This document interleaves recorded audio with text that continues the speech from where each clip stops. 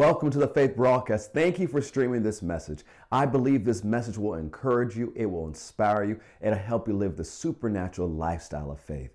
We want you to live this supernatural lifestyle of faith, not have supernatural moments, but have it as a lifestyle. So we put all of this content out for you to receive so you can grow and live the life that Jesus made available for you.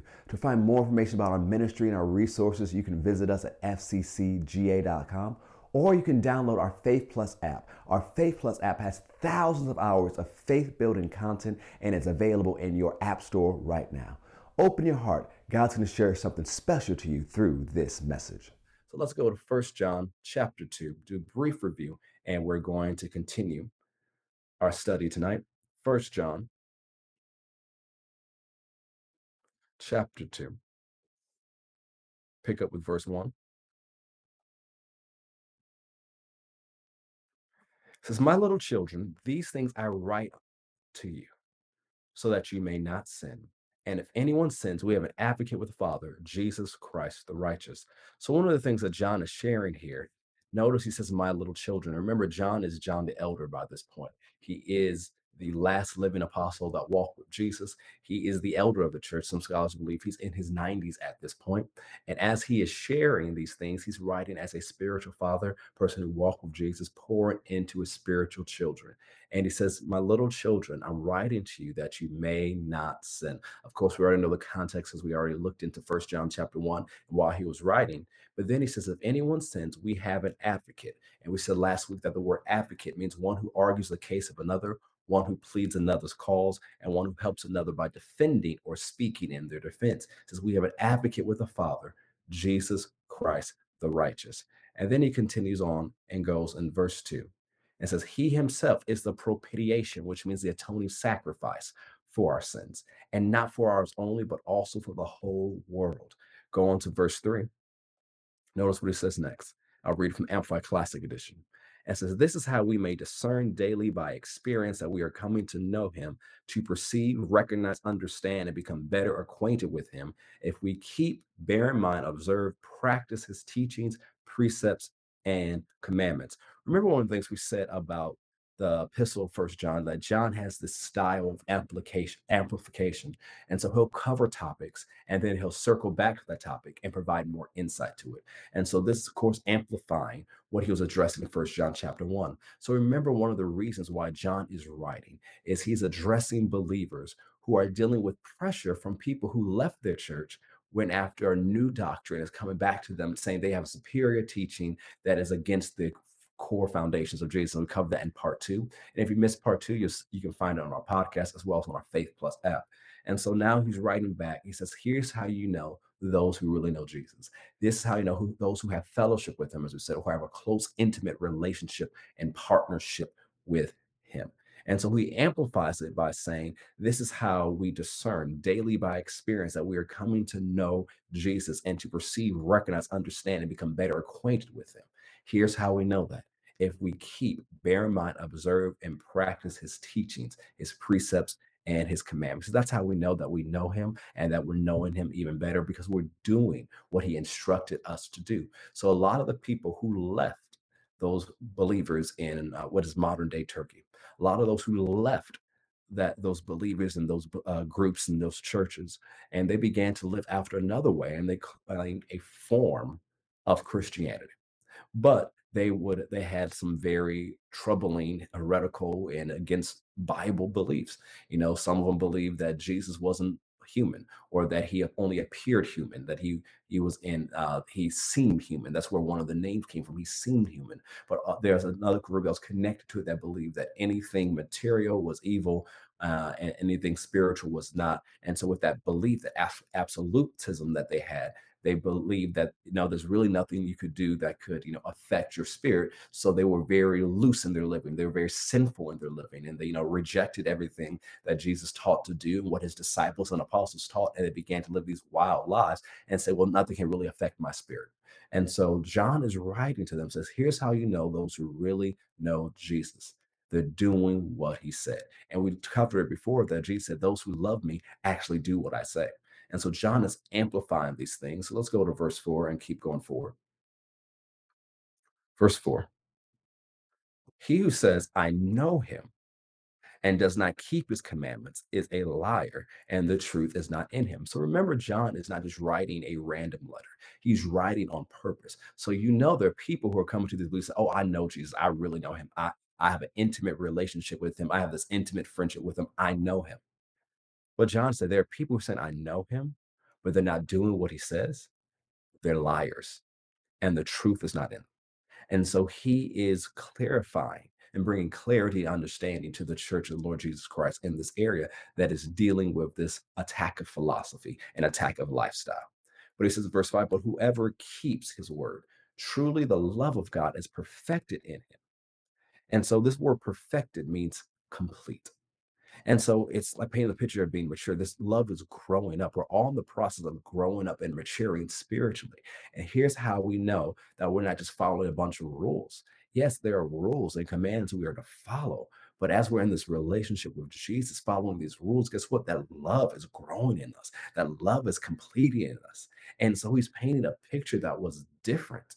And he says, hey, the love is being completed in us, but I'll let you know the love is not being completed in them because they're not doing what he says. Let's keep going. By this we know we are in him. And this is something that John will revisit more and more in this letter, and we'll circle back to it when John brings it up again. But he says, but this we know that we are in him. He who says he abides in him ought himself also to walk, just as he walked.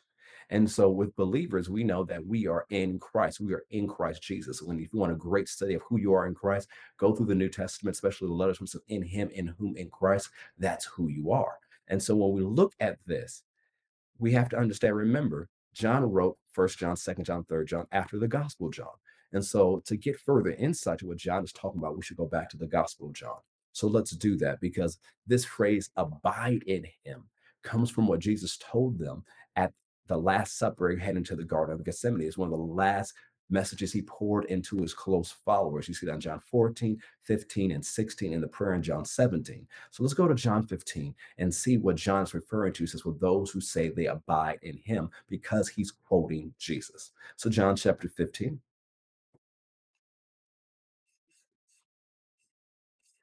John 15, look at verse 1. Jesus says, I am the true vine, and my father is the vine dresser or the husbandman or the farmer. Now we picture God the Father in many different ways, but in this way Jesus sharing, he says, the Father is like a farmer, and I'm the vine.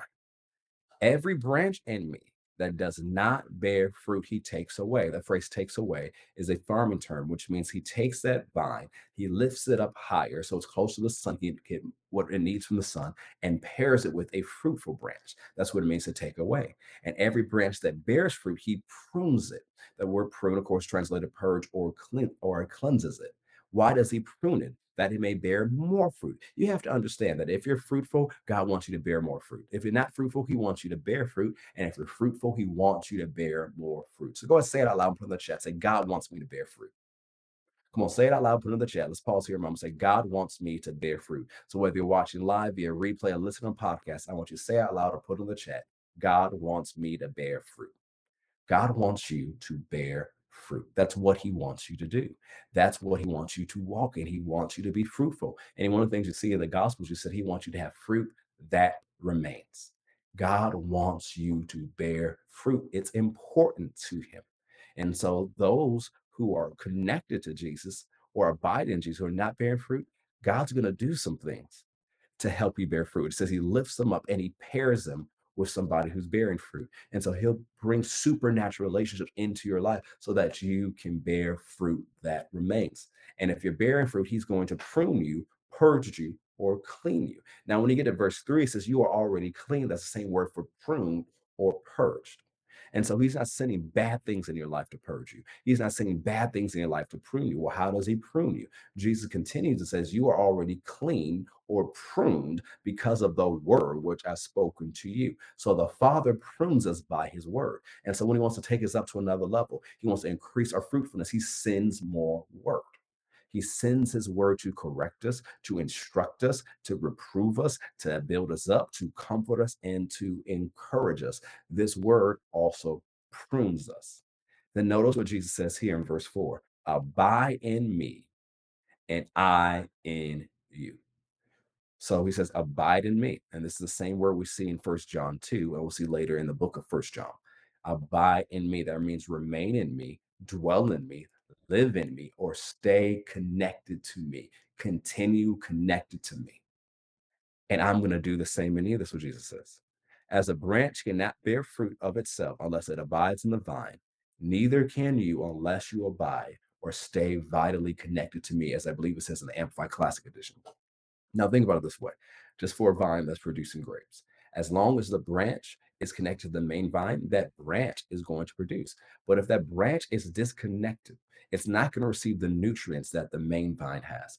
And eventually, that branch will not be able to produce. So, Jesus is using this agricultural example to say, hey, you're only going to bear fruit if you stay connected to me. He goes on and says in verse 5, I am the vine, you are the branches. He who abides in me and I in him bears much fruit. Notice what he said, I'm the vine, you are the branches. He who lives, dwells, abides, remains connected to me, and I in him bears much fruit. And that's our goal, to bear much fruit.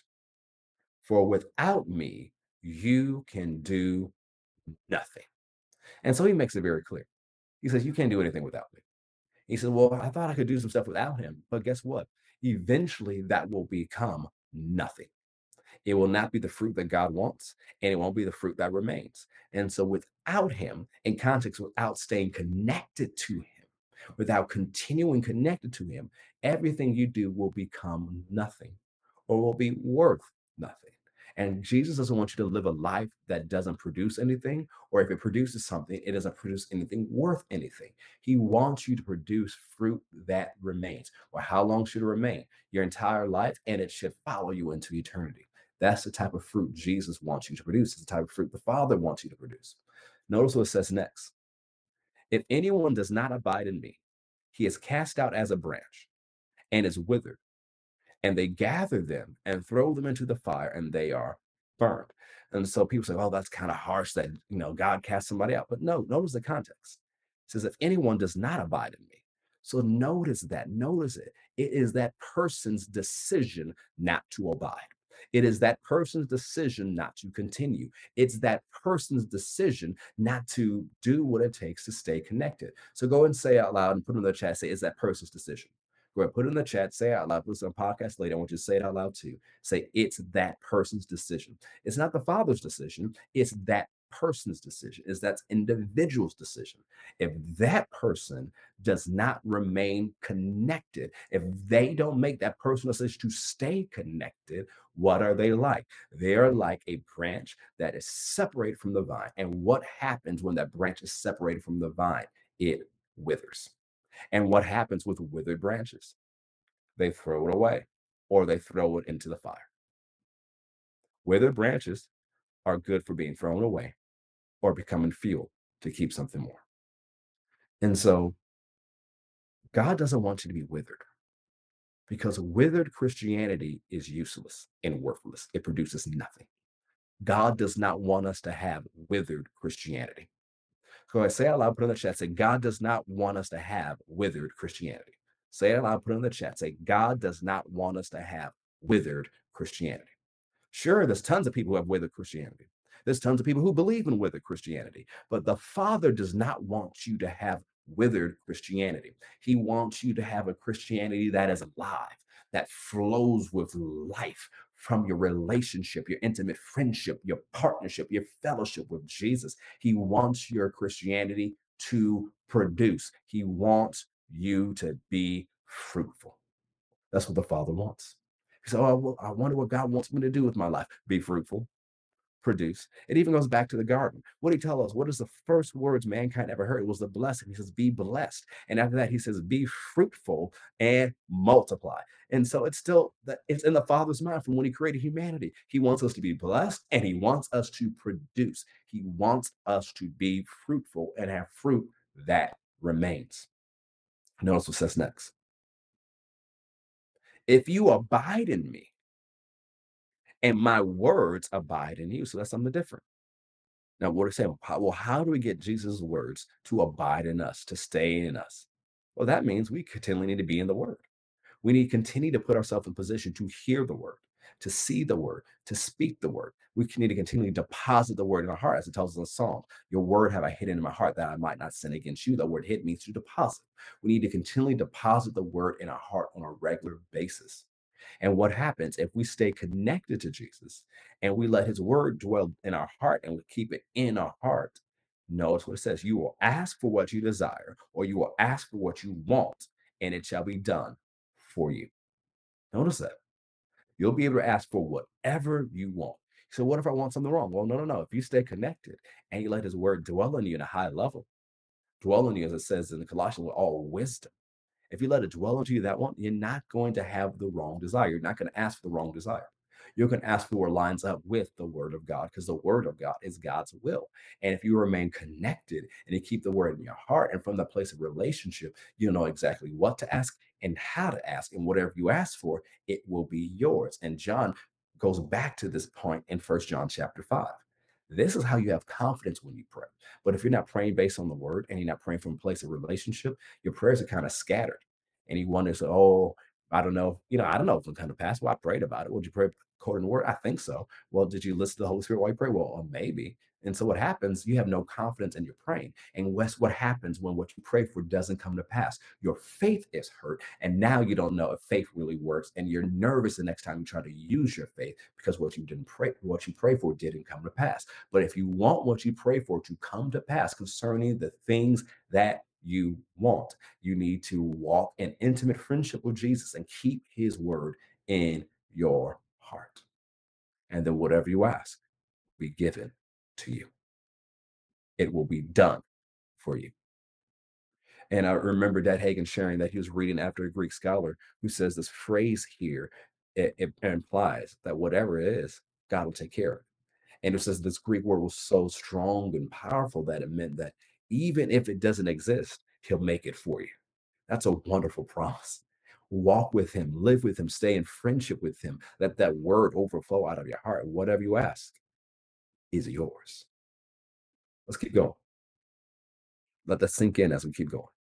By this is my Father glorified, that you bear much fruit. So he circles back to the idea of bearing fruit, because God is glorified when you bear a lot of fruit. Yeah, you can bear a little fruit, but if you want God to receive glory, and we all want him to receive glory, we need to bear a lot of fruit.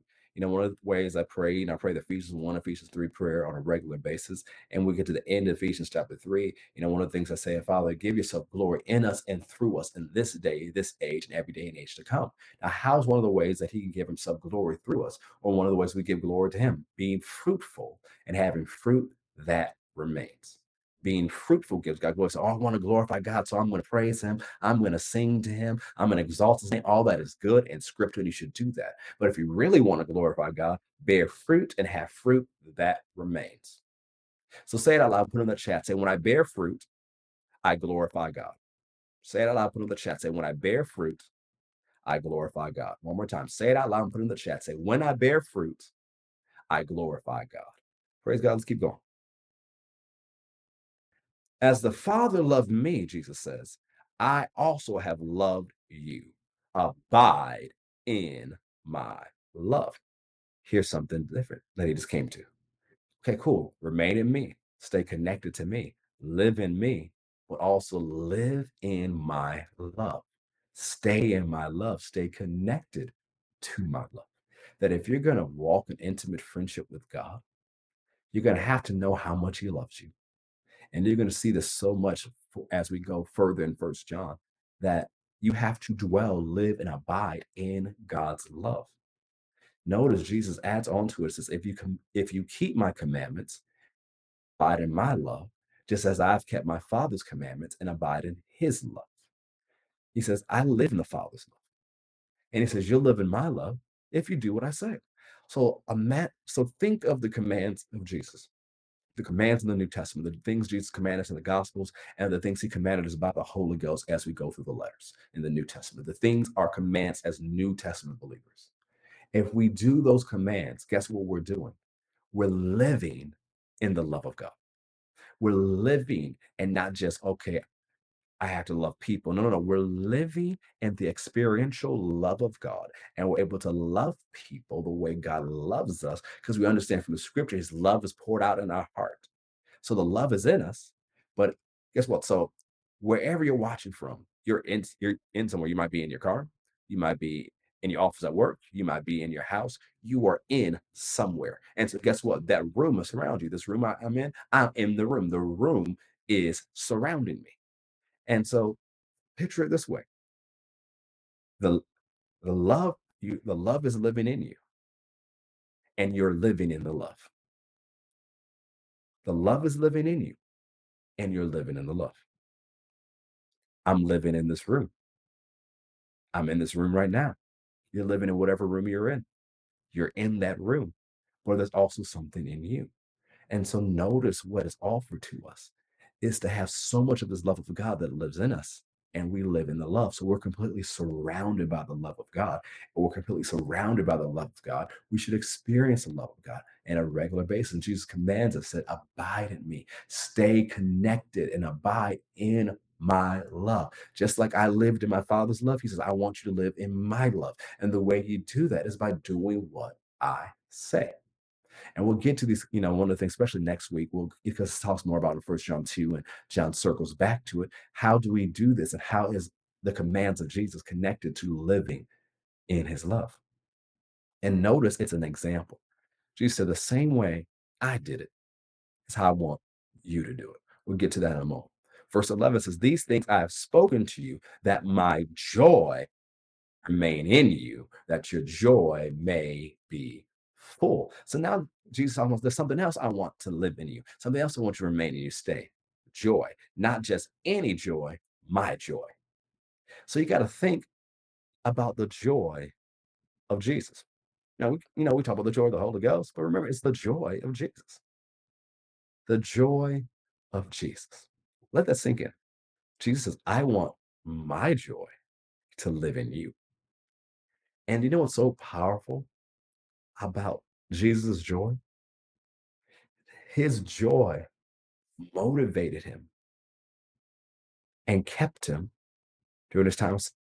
How do you know that? Go with me to Hebrews 12. We'll come back to John in a moment. Go to Hebrews chapter 12. Hebrews chapter 12. The joy. Hebrews chapter 12. The joy of Jesus. So go ahead and say that out loud. Put it in the chat. Say the joy of Jesus. Go ahead and put that in the chat. Say the joy of Jesus.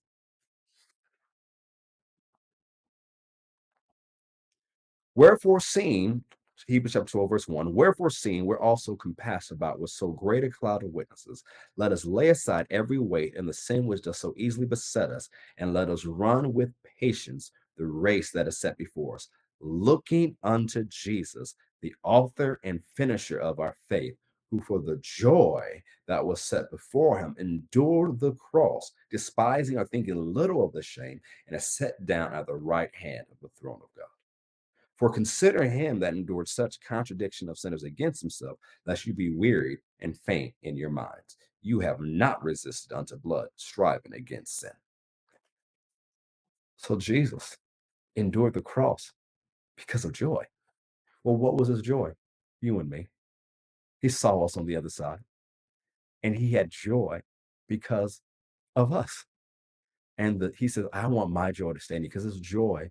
Yes, peace is keeping power, but that joy and peace is connected. That joy will keep you even in hard times.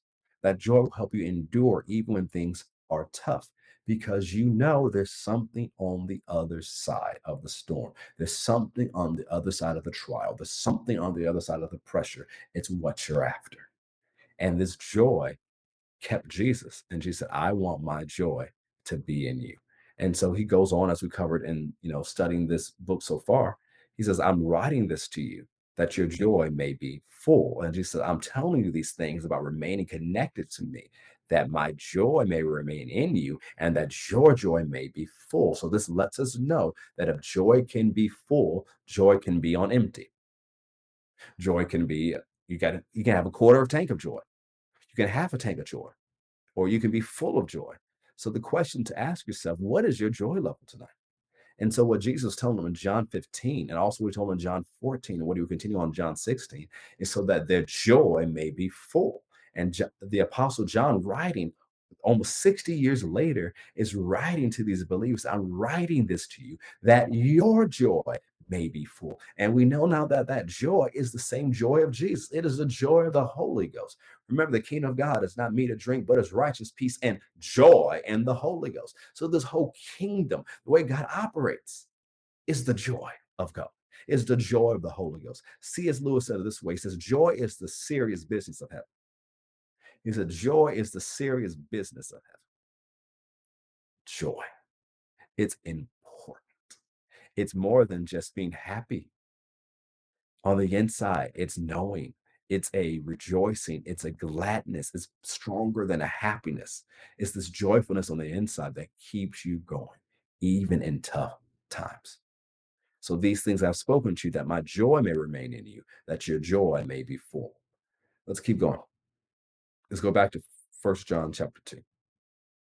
Let's look at verse 6 a moment. First John chapter 2, verse 6. He who says he abides in him, and we'll look at that, and we'll look at it later when John circles back and amplifies on this topic. He who says he abides in him ought himself also to walk just as he walked. As we cover in the series, that word walk, or that phrase to walk, is a Jewish idiom which means to live. He says those who say they abide in him or connected to him should live just like Jesus lived. And as Jesus told us in John 15, we're to follow his example. Now we see that all throughout the scriptures. Well, so let's look at the example that he says, you should keep my commandments, just like I kept my father's commandments. Well, what did Jesus say about that? In John 4, verse 34, he says, Jesus said to them, my food is to do the will of him who sent me and to finish his work. That's how Jesus did it. John 8:29 says, and he who sent me is with me. The Father has not left me alone, for I always do the things that please him. I want to read that again. Notice the confidence of Jesus. Notice this, notice this, notice this. John 8:29. And he who sent me is with me. The Father has not left me alone, for I always do those things that please him. And so Jesus knows the Father's with him all the time. And guess what? You need to know that Jesus is with you all the time. By the person of the Holy Spirit, he's with you. Because he told us, I'll never leave you nor forsake you. He said, I will not leave you comfortless. I will come to you. How? I will send you the comforter. One of the things we all see through the book of Acts is how Jesus was with his church then, and he's still with his church now. And so if we're going to remain connected to him, we need to be able to say and believe that Jesus sent us, so he's with us. He will never leave us alone. And you know what my goal in life is? To always do the things that please him. Why? Because we want to stand before him here, well done, thou good and faithful servant. And so this is our goal, to follow the example of Jesus. So say it this way. Say, Jesus sent me and he's with me. So something you can say every day. Say, Jesus sent me and he's with me. I remember back in 2004, it was a convention, and Pastor Mark Hankins was speaking at our convention at our church in Southfield. And he preached a message called Sent by the Holy Ghost. And he preached it from Acts chapter 13, verse 1 through 4, and went through different scriptures. And he kept emphasizing about when you're sent, and whoever sent you has to back you up. And the thing is, he has to back you up. He's got to pay the bills. He's got to support you. He's got to help you. And anytime for years, when I would run into a tough season, I knew I was in the season because this is where God wanted me to be. When I knew I was in a tough season, I'd play that message. And so back then, I had this alarm clock that would wake up to a CD. It was a CD player alarm clock. And so I would wake up to that message every day. I was reminding myself, I've been sent by the Holy Ghost. I'm in this place because I was sent by the Holy Ghost. I'm in this season because I'm sent by the Holy Ghost. So even though it seems tough, although all this stuff is going on, I'm sent by this Holy Ghost. And the season is not forever. I'm going to win because I was sent by the Holy Ghost. If he sent you, he's with you, and he will never leave you alone. Jesus will never leave me alone. Say, Jesus will never leave me alone. No matter how you feel, what you're going through, you are not by yourself. The enemy will lie to you and say, you are by yourself. or because you messed up too much. Jesus doesn't want anything to do with you, or he's not going to manifest himself to you. No, no, no, no, no. Jesus is with you, and he'll never leave you alone. He's closer than your next breath. He's closer than your breath. He's with you. And what is our goal? To always do the things that please him. So say it out loud and put it in the chat. Say, my goal is to always do the things that please him.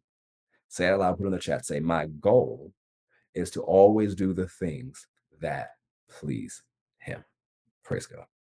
So go back to 1 John chapter 2 and begin to bring this to a close.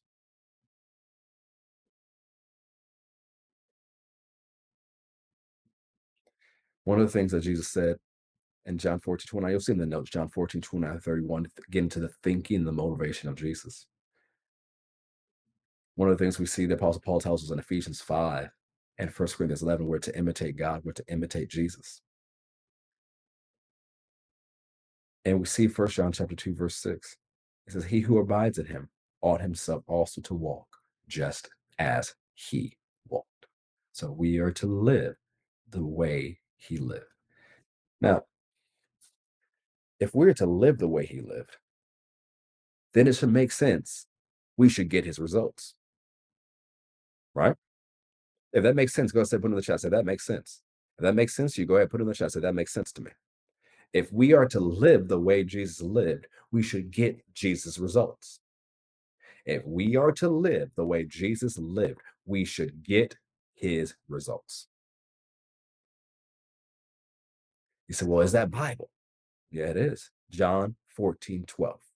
Most assuredly, I say to you, he who believes in me, the works that I do, he will do also, and greater works than these he will do because I go to my Father. Let me say it again. John 14, verse 12. Most assuredly, I say to you, he who believes in me, the works that I do, he will do also, and greater works than these he will do because I go to my Father. And in context, what was the work? It was the miracles. He was talking about the miracles that he did. Our lives should be miraculous. Go ahead, say it out and put it in the chat. Say, our lives should be miraculous. Our lives should be miraculous. If we follow the example of Jesus and live the way he lived, we should get his results, which means we should be doing miracles just like Jesus, because Jesus said we'll do what he did and greater because he's going to his Father. And so God wants every single believer to have a miraculous life. I call it the supernatural lifestyle of faith. He wants miracles to fill our life, not just so we can say, "Oh, I had a miracle. That's fine. Oh, that was great. That was miraculous for me." No, no, no, no, no. Because look at the miracles of Jesus. A lot of his miracles were about other people. Yes, he had miracles that he personally benefited from. You see that in the Gospels. But his miracles were about others. And if our lives are miraculous, it's being a blessing to others. And what happens if our lives are miraculous? It's being a blessing to others. We're bearing fruit. And we'll get into a place where we'll bear much fruit and have fruit that remains. If we live the lifestyle of Jesus, we'll bear much fruit, we'll have fruit that remains, we'll live in his love, our joy, his joy will be in us, and our joy will be full, and our lives will be miraculous. That is what's offered to us in this intimate friendship and partnership that John is writing about in 1 John. As we walk in the light, it says in 1 John 1, as he is in the light, as we live as Jesus lived. This is what's available to us. And this is what God wants us to have. So let's not shortchange ourselves. Let's not shortchange our redemption. Let's not shortchange the anointing on our lives. Let's not shortchange the gift of God that's in us. Let's not shortchange our covenant. There's more available to believers. There's more available to Christians than they've ever given themselves credit for or ever thought was available. There's so many things we've left on the table that God wants us to have in these days. And we have to live supernatural lives. We have to live miraculous lives because the world needs to see the miraculous power of God, not just in the life of some preachers, a few preachers, a few super spiritual people. No, the body of Christ must be miraculous. And it's not just for miracles in church, even though we should have miracles in church, but it should be miracles flowing for people in the boardroom, miracles flowing for people in the classroom, miracles flowing from people in the marketplace, miracles flowing from people in different arenas and different places, different industries and mountains of influence. That wherever God's called you to be, whatever career He's called you to be in, and wherever you live, you should be doing miracles. You say, well, what miracles? Whatever Jesus tells you to do. That was the example we talked about. He says, I say what I hear my Father say. I do what I see Him do.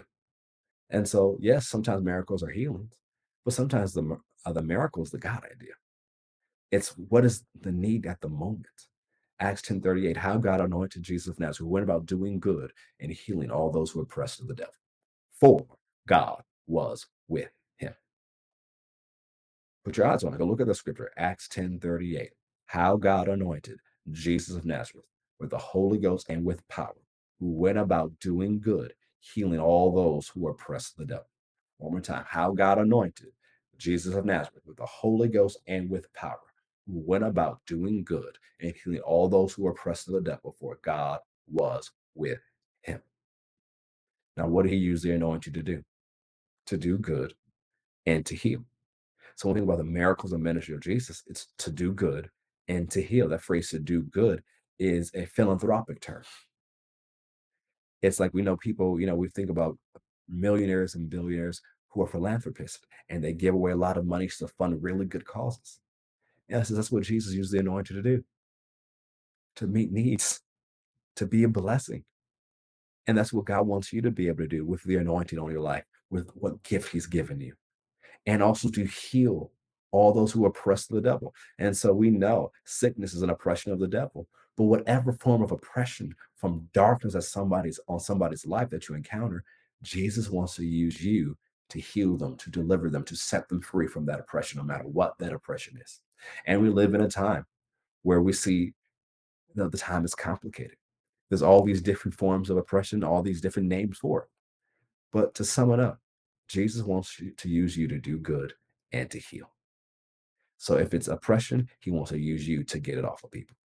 If there's a need that needs to be met, He wants to use you to meet that need. Because when He uses you to meet that need, because you're remaining connected to Jesus and you let His word stay full in your heart, you're bringing glory to God and you're bearing much fruit. Because God is with you. Jesus promised He would never leave you nor forsake you. It's time to live like we actually believe what Jesus said. Thank you for streaming this message. I believe it encourage you and to help you make Jesus famous in your everyday life. We would love to stay connected with you. So subscribe to us on Apple Podcasts, Spotify, our YouTube channel, download our Faith Plus app, and visit us at fccga.com to learn more about our ministry. If you would like to support our ministry financially, you can also do so by our website at fccga.com or by texting FCCGA to 73256. If you would like to submit a prayer request, you can do so at our website as well. We would love to agree with you in faith, and we know you'll receive an answer according to the Word of God. Once again, thank you for streaming this message. And remember, God has a great plan for your life, and something good is going to happen to you today. So expect miracles. God bless.